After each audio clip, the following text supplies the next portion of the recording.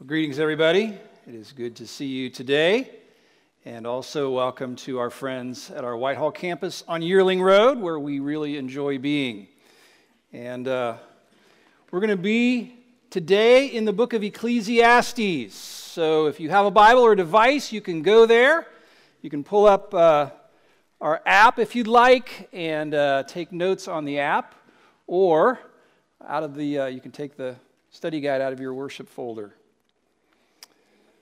Like some of you, I have a gym membership, and mine is over at Planet Fitness over on the other side, and I try to get over there about 2 or 3 times a week, and when I go, I have my little routine that I do. Maybe you have that as well.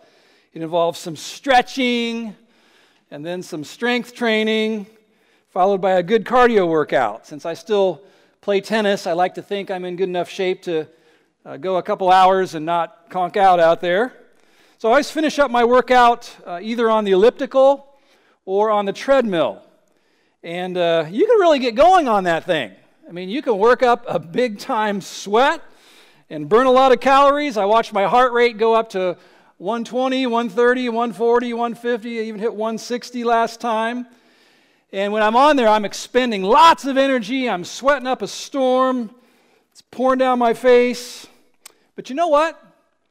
Even though I'm giving it everything I've got, pumping as fast as I can, I'm actually going nowhere. It's true. 30 minutes of running, 0 forward progress. I look around when I'm done, I'm in the exact same place as I was when I started, and the same old fella huffing and puffing next to me. Well, you know what? From a certain perspective, life can seem that way sometimes too. Lots of effort, but no actual progress. Expending tons of energy, but feeling like you're in the same place that you've always been.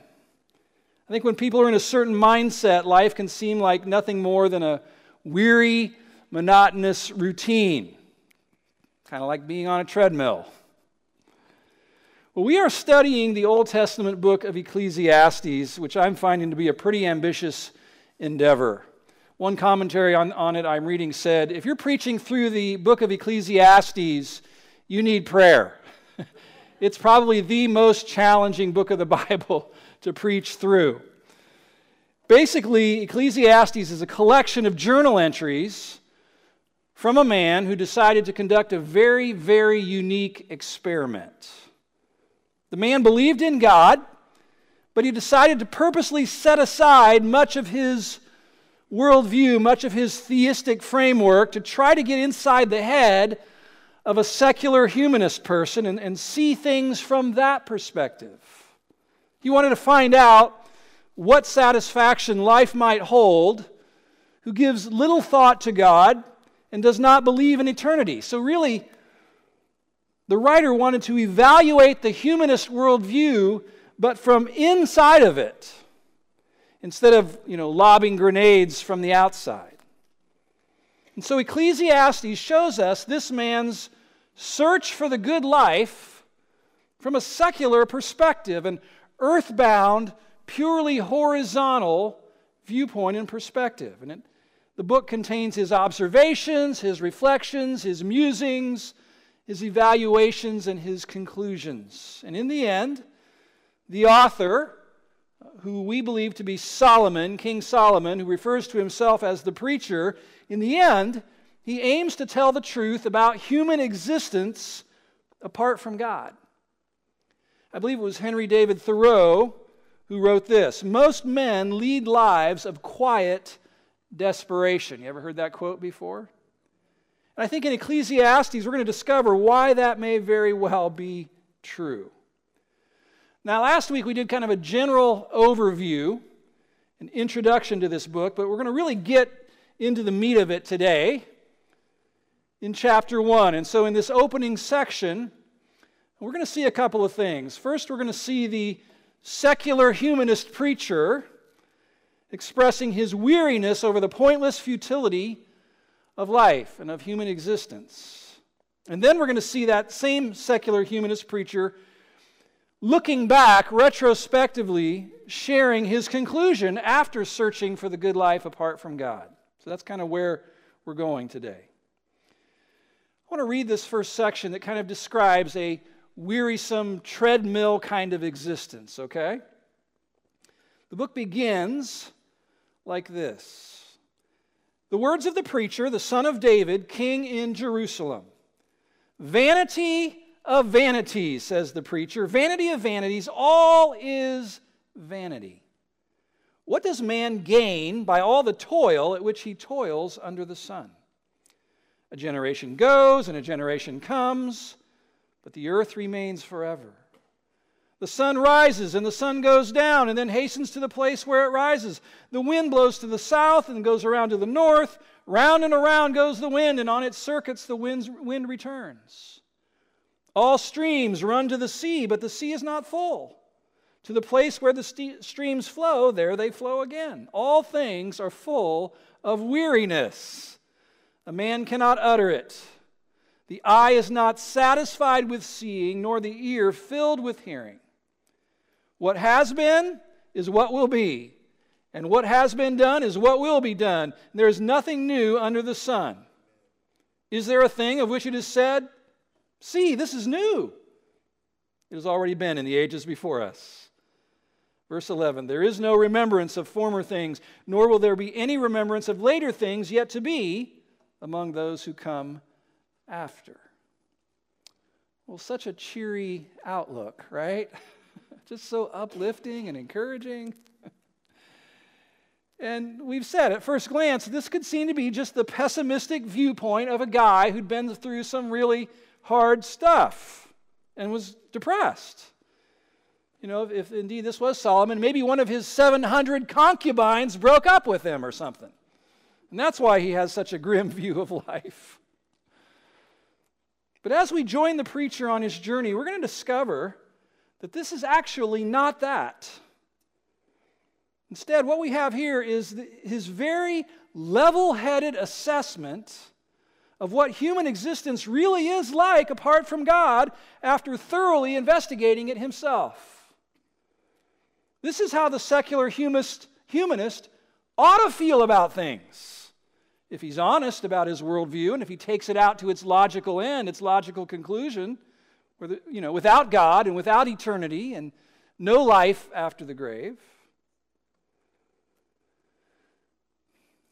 So this week, sometimes when we hear the report of yet another school shooting, where yet even more students lose their lives in yet another senseless act of violence, a horrific thing, many people find themselves asking, how can this keep happening? How did we as a country get here? How can someone, a kid even, get to the point where he just doesn't care anymore and he decides to go on a rampage like that? And that's a very natural question to ask. But maybe the better question to ask is, why are we really surprised by this? In a culture that's become increasingly secular, where God has been pushed out, God has been marginalized, atheism is on the rise, and the concept of absolute truth is scoffed at and made fun of, why are we shocked that there are more and more individuals coming to feel that their lives are pointless, that other people's lives are worthless? I wonder, could this worldview also account for the rapid rise in suicides in recent years? The opioid addiction epidemic that we face? The way I think, I'm not sure that these phenomena that are growing and increasing in our land should really be such a mystery to us. When people get to the place where they believe that their existence is devoid of any ultimate meaning, that life has no point, then any number of paths can appear to offer a viable alternative for people looking to numb that sense of hollowness, that sense of emptiness on the inside. I don't know if you agree with me or not, but I think it's worth thinking about.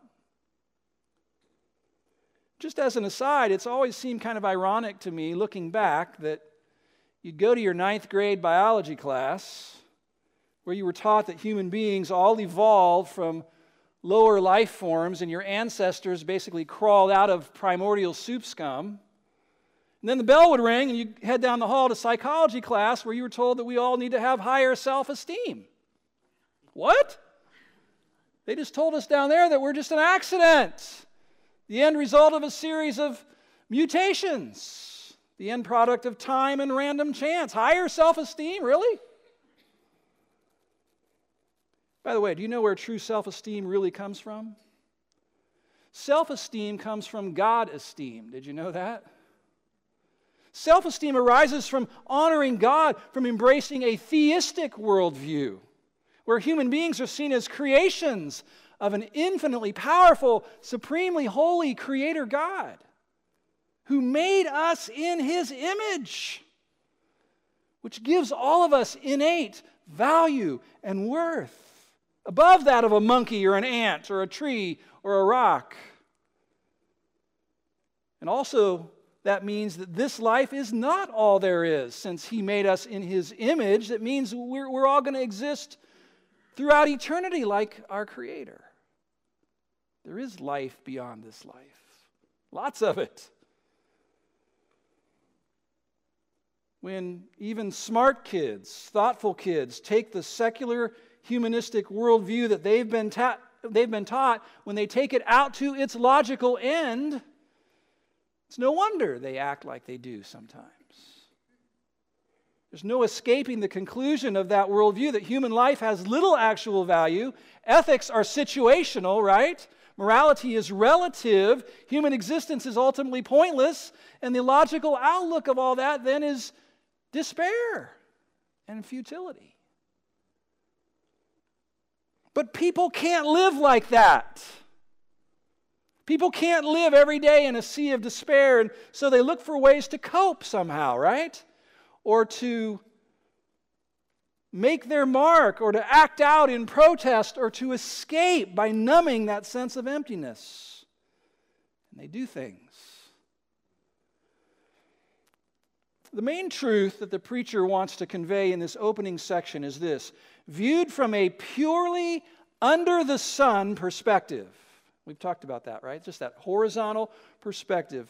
Viewed from that perspective, human existence can seem pretty pointless and futile.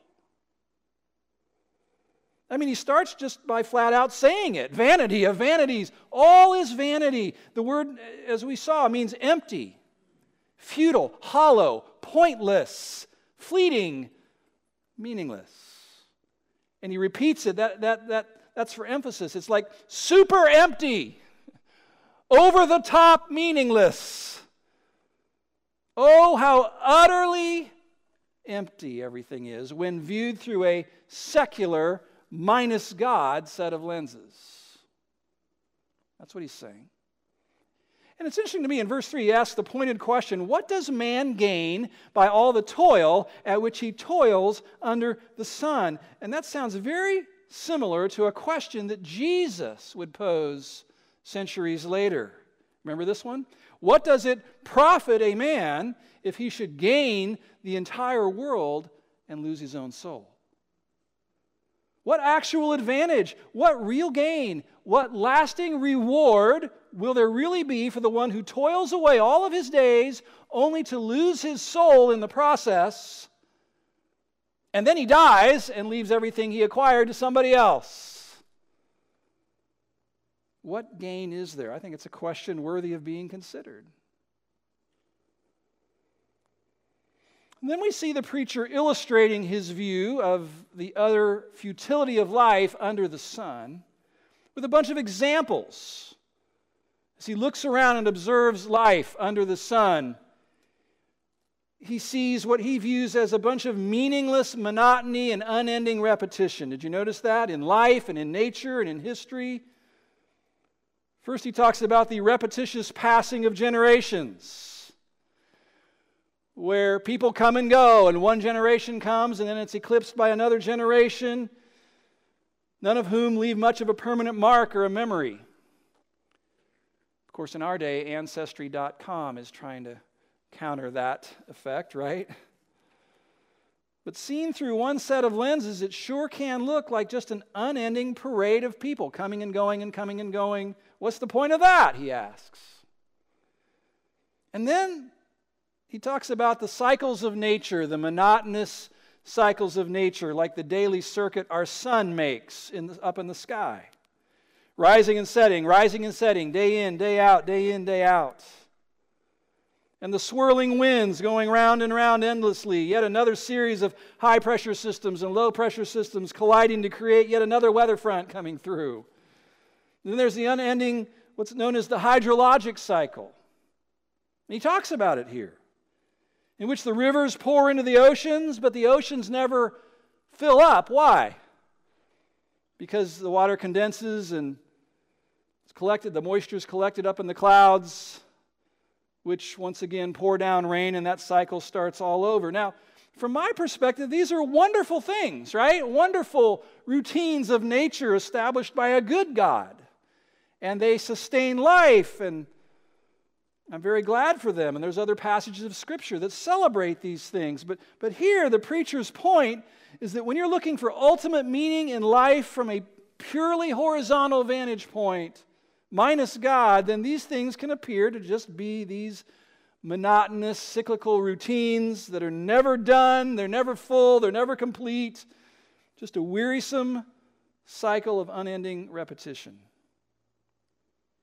And then he mentions that never-ending, insatiable curiosity that human beings have. Verse 8, all things are full of weariness, a man cannot utter it. The eye is not satisfied with seeing, nor the ear filled with hearing. So not only is nature never satisfied or finished, he says, but the same is true of us human beings. It's especially true of our appetites. It's never enough, right? Man's quest for more knowledge, more and more knowledge, never ends. Every answer only raises what? More questions. Or for us, we could say that every web page has another link to go to. It's unending. You can spend years researching your favorite topic, and there will still be more to learn. You'll never get to the end. You'll never go, oh, I now know every single thing about this topic. The human appetites for knowledge and for adventure, for seeing stimulating sights and hearing pleasant sounds, for experiencing sensory pleasure, for hearing words of validation and affirmation. These appetites are insatiable, right? I mean, when does anyone ever truthfully say, enough encouragement, enough affirmation, I'll never need any more for the rest of my life? You ever hear that? I mean, most people, if they want to appear that way, they're really like, it's okay, a little bit more is fine. Bring it on. Who says, enough love already? I mean, you told me at our wedding that you love me. I don't ever need to hear those words ever again. Nobody says that. How about our physical appetite? Oh, that dinner was so satisfying that I had last night. I should never, ever, ever have to ever eat another meal again in my entire life. I'm completely, permanently satisfied. You could say the same about the sexual appetite. And he talks about the eyes never being satisfied. And just the culture we live in, I think of how viewing pornography promises so much, but who ever says, okay, now that I've seen that one image, I'm good. I'm satisfied. I'll never want to view another porn video ever again. All my desires have been permanently satisfied. No. We know it doesn't work like that. We want more. There's truth in what Solomon has observed about human beings. It's never enough. And to him, the mindset that he's in, that's ultimately just pointless. Because we just keep going back through the same old cycles again and again and again and again. And then he bemoans the lack of any new avenues of satisfaction and pleasure, right? Verse 9, what has been is what will be. What has been done is what will be done. There's nothing new under the sun. Is there a thing of which it said, see, this is new? It's already been in the ages before us. And we read that, and maybe we can forgive Solomon for being so cynical, because, of course, back in 1000 BC, he'd never seen an iPhone 10. He never dabbled around on Instagram. He never worn virtual reality goggles and experienced that. He certainly didn't know about wingsuit base jumping or space travel. But I'm not sure this is just the jaded view of an ancient dude who didn't live in an era of much creativity or much invention.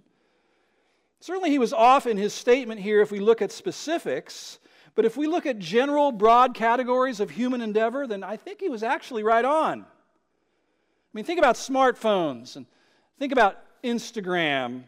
Aren't they just the latest iteration of an old, ancient human desire for deeper social connection? I mean, that's been around for a long, long time. Virtual reality is just a modern avenue for experiencing sensory thrill. That's been around for a long, long time. I like wingsuit proximity-based jumping. Get on YouTube sometime. It's cool stuff. And it might seem to be a relatively new thing, but mankind's thirst for adventure and his desire to fly like a bird, that's been around for thousands of years. And so in that sense, it really could be said that there is nothing new, not really, under the sun. What has been will be. And then finally, he points out something that many of us are keenly aware of when he laments the disturbing shortness of human memory.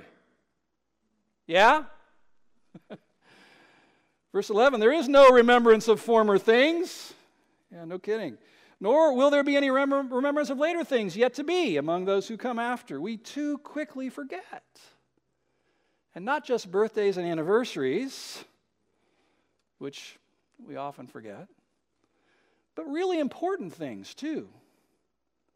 Isn't it easy to forget significant events, for example, in our nation's history?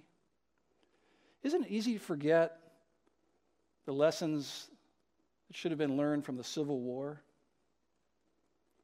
from World War I or World War II or Pearl Harbor? It's easy to lose sight of 9/11, what happened there, and the lessons that we should have learned from that. We're also prone to forget the people who made significant contributions to our nation, to our city, to our families, to our own lives, to our faith. I think it's easy to forget Jesus in the midst of our busy lives. You know, we're busy going to and fro and doing this and that and shuttling the kids all over creation and work and PTO meetings and this and that. It's easy to forget about the Lord. That's why it's just a healthy thing to come to church every week, to be reminded of the Lord and of His amazing grace and His love for us, and I guess we could say His unmatched contribution to history and to the church and to our lives. Well, as I said, all of this futility, all of this pointless routine, all of these disheartening realities that the preacher had observed drove him to embark on an expedition, a quest, to find out what makes life really worth living. And he conducted a search for a truly meaningful, full existence. Before he gets into sharing the details of all that he did, all the paths he went down, he first looks back on the whole experience in retrospect, and he summarizes his findings. He gives us his conclusion.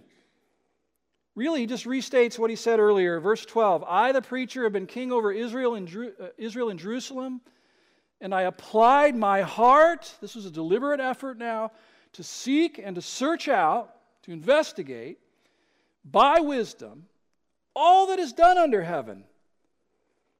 Here's the conclusion. It's an unhappy business that God has given to the children of man to be busy with. I have seen everything that is done under the sun, and behold, all is vanity and a striving after wind. I can't grasp it. What is crooked cannot be made straight, and what is lacking cannot be counted. A couple interesting things that stand out to me here. First, this was to be an experiment, he says, guided by wisdom. You see that? I applied my heart to seek and to search out by wisdom.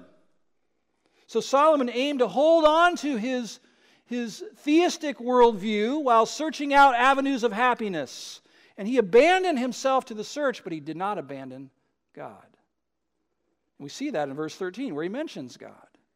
He just simply set aside much of his theistic worldview and framework for a season while he entered into this experiment. So yeah, he's climbing into the shoes of a secular man. He's going to go out and explore things. He's going to experience everything he can. He's going to investigate and ruminate and evaluate. That's what we find in Ecclesiastes. But all the while, he's holding on to his faith like an open window running in the background. What he says here, though, is, as I said, in retrospect, it's after the experiment is completed, and he lets his final evaluation leak out right here at the beginning. In essence, he says, I saw it all, I did it all, and my conclusion is that it's all empty, it's all pointless, it's as futile as chasing the wind. Life is crooked, but all of our learning can't straighten things out. There are pieces missing, but no amount of recounting and recounting and recounting will add them back into the picture. Seeking for satisfaction in life, but confining your search only to the material world, only to what you can see and observe, only to what's under the sun, in the end, it's going to lead only to despair. It's like fishing in a bathtub. You won't find here what your soul really yearns for. That was his conclusion. Now, I'm going to turn a corner a little bit here because as a pastor, I want to say something to us that I hope many of you already believe, but maybe this is a new thought. There is an antidote to living this way. There is an antidote to living this frustrating, pointless kind of existence that the preacher has been describing here. And let's be honest, sometimes even as Christians, we can lapse into this and almost become practical atheists.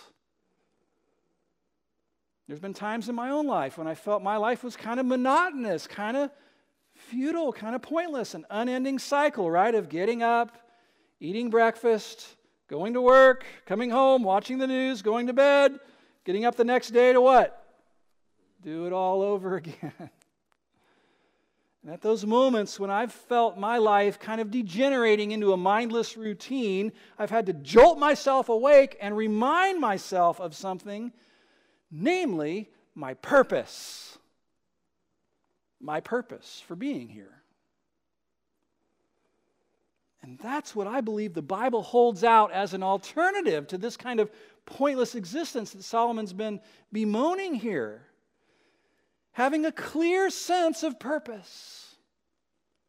And a compelling, a gripping sense of purpose that grabs me. You've heard the phrase, right? Living on purpose. Life on purpose. That's what'll bump you off the treadmill. Living on purpose. That's what can turn the mundane routines of life, which we all have, into adventures with God. Adventures with God. Having a clear sense of purpose, so strong that it has you in its grip. And I want to talk with you for a few moments about this very thing. Because when I think of living on purpose, I think of getting very clear on two aspects of this: big purpose and personal mission. So let me talk about those two things. Let me talk about big purpose for a minute. Big purpose is big. It's overarching, it's transcendent, it's universal, it's designed into the very fabric of the whole universe. It's why anything exists at all. It's why we're all here. Big purpose comes from God, and I want you to see if you can pick up on our big purpose from these scriptures, okay? Isaiah 43:7. Everyone who is called by my name, this is the Lord speaking, whom I created for what? My glory, whom I formed and made. 1 Corinthians 10:31. You know this verse. So whether you eat or drink, that's about as mundane as you can get in life, right? Whether you eat or drink or whatever you do, do all to the glory of God.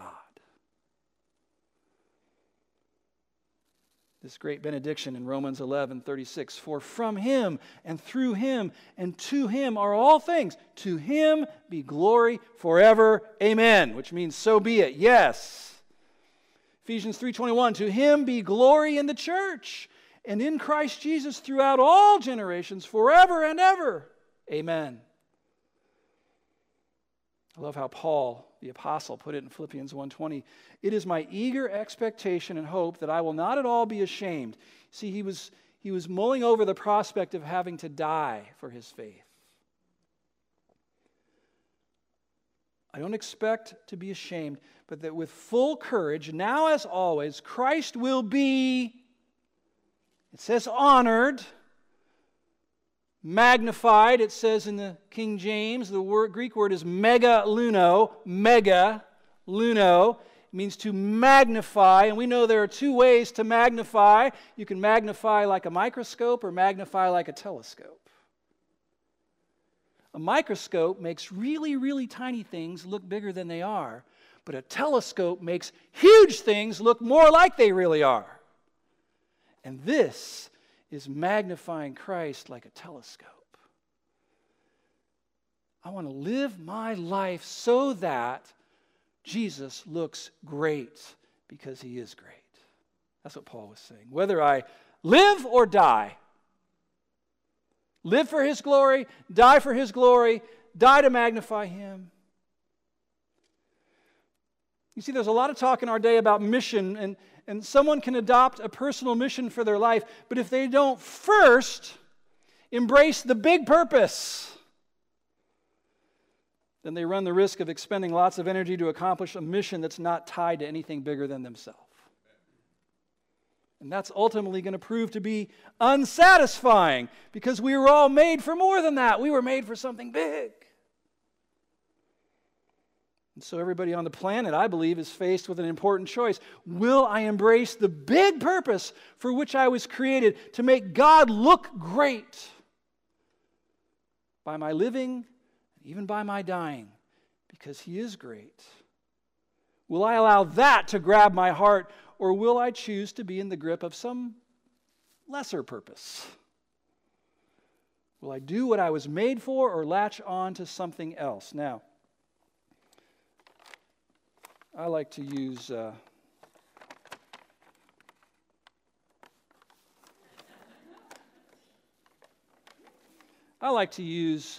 mixer to illustrate this point. Now, this is a mixer, and it was invented by somebody. Has a creator, right? Some design engineer person made this, and it has a purpose. An overarching purpose, which is to what? Mix. To mix ingredients in a bowl, right? Cake mix, waffle batter, other things. And when this mixer is used in accordance with its designated purpose, mixing ingredients in a bowl, this is a happy mixer. It's a joyful mixer because it's being used in accordance with how it was designed, what it was made for. Does that make sense? But if I walked up to you one day, if I walked up to somebody in this room and I said, hey, you know what? You need a haircut. Let me help you out. Let me bring my mixer to give you a little trim there. You know what? This mixer would not be a happy mixer anymore, not to mention you. It can be harmful when things are not used in alignment with their purpose. Does this make sense? Listen, we all have a designated purpose in life given to us by our Creator. And when we are doing what we were made to do, we're happier.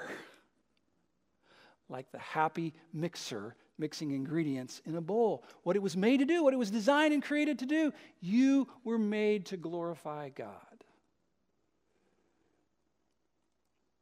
And you'll be a joyful, happier person if you align yourself with that designated purpose.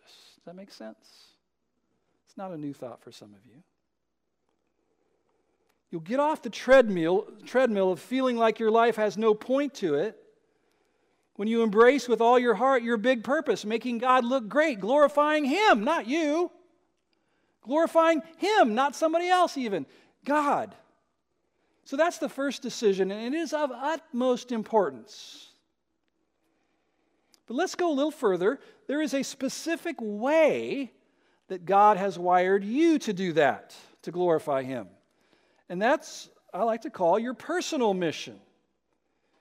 See, everybody can glorify God, but not everybody can glorify God like you can glorify God.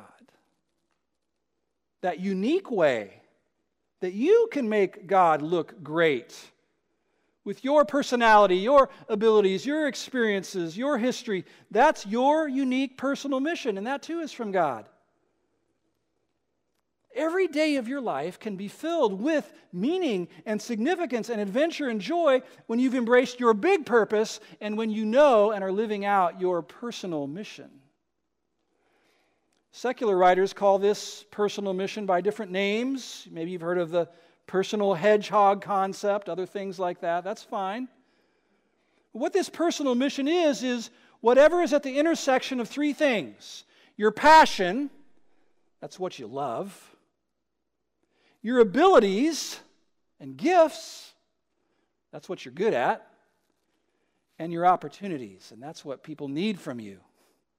It's what would bless them, what would lift them. The intersection of your passion, what you love, your abilities, what you're good at, and your opportunities, what this world needs from you. I would say this, the earlier in your life you can identify this, the more happy and meaningful and effective and God-glorifying the remaining days of your life will be. So to put these two concepts together, it could look like this. Big purpose combined with personal mission could be a statement like this. The purpose of my life is to glorify God by... a few words there. And I know a lot of people and had conversations about this with a lot of people, and here are some of the examples that I'm aware of, just from people that I know. I exist to glorify God by inspiring wholeness in others, by facilitating helpful connections. I put people together, that's what I do. By serving the least of these. I exist to glorify God by helping others grow, by praying people into freedom, by interceding for others. I exist to glorify God by correcting faulty thinking. Those are pleasant people to be around. Or by guiding the next generation. I have a passion for the next generation that's coming up behind me. I exist to glorify God by making people feel special. One guy said, I know I'm here to model godly fatherhood because there's not a whole lot of examples of that around. I'm here to break down barriers. That's how I glorify God. Or to train other people in the Word of God. Or to help others exceed, push others ahead of me. Or love the outcast. I bring glory to God by loving the outcast like He does. Get the idea here? Embracing God's big purpose for your life and knowing and living out your personal mission that's tied to that purpose is the way out of a pointless, meaningless, futile life. It's what can press meaning even into mundane daily activities. It's what can get us out of bed in the morning ready to attack the day instead of just survive the day or endure the day. You know the difference, right? It can bring enormous pleasure to the God who made us, who designed us a certain way. It can bring great joy to our own hearts and certainly bless others who are the recipients. So I encourage you, that's why I put it on the study guide there, to take a stab at this. Even if you've done this kind of an exercise before, I urge you to do it today while we're thinking about this, while we're on the topic. Just think about it. What do you love to do?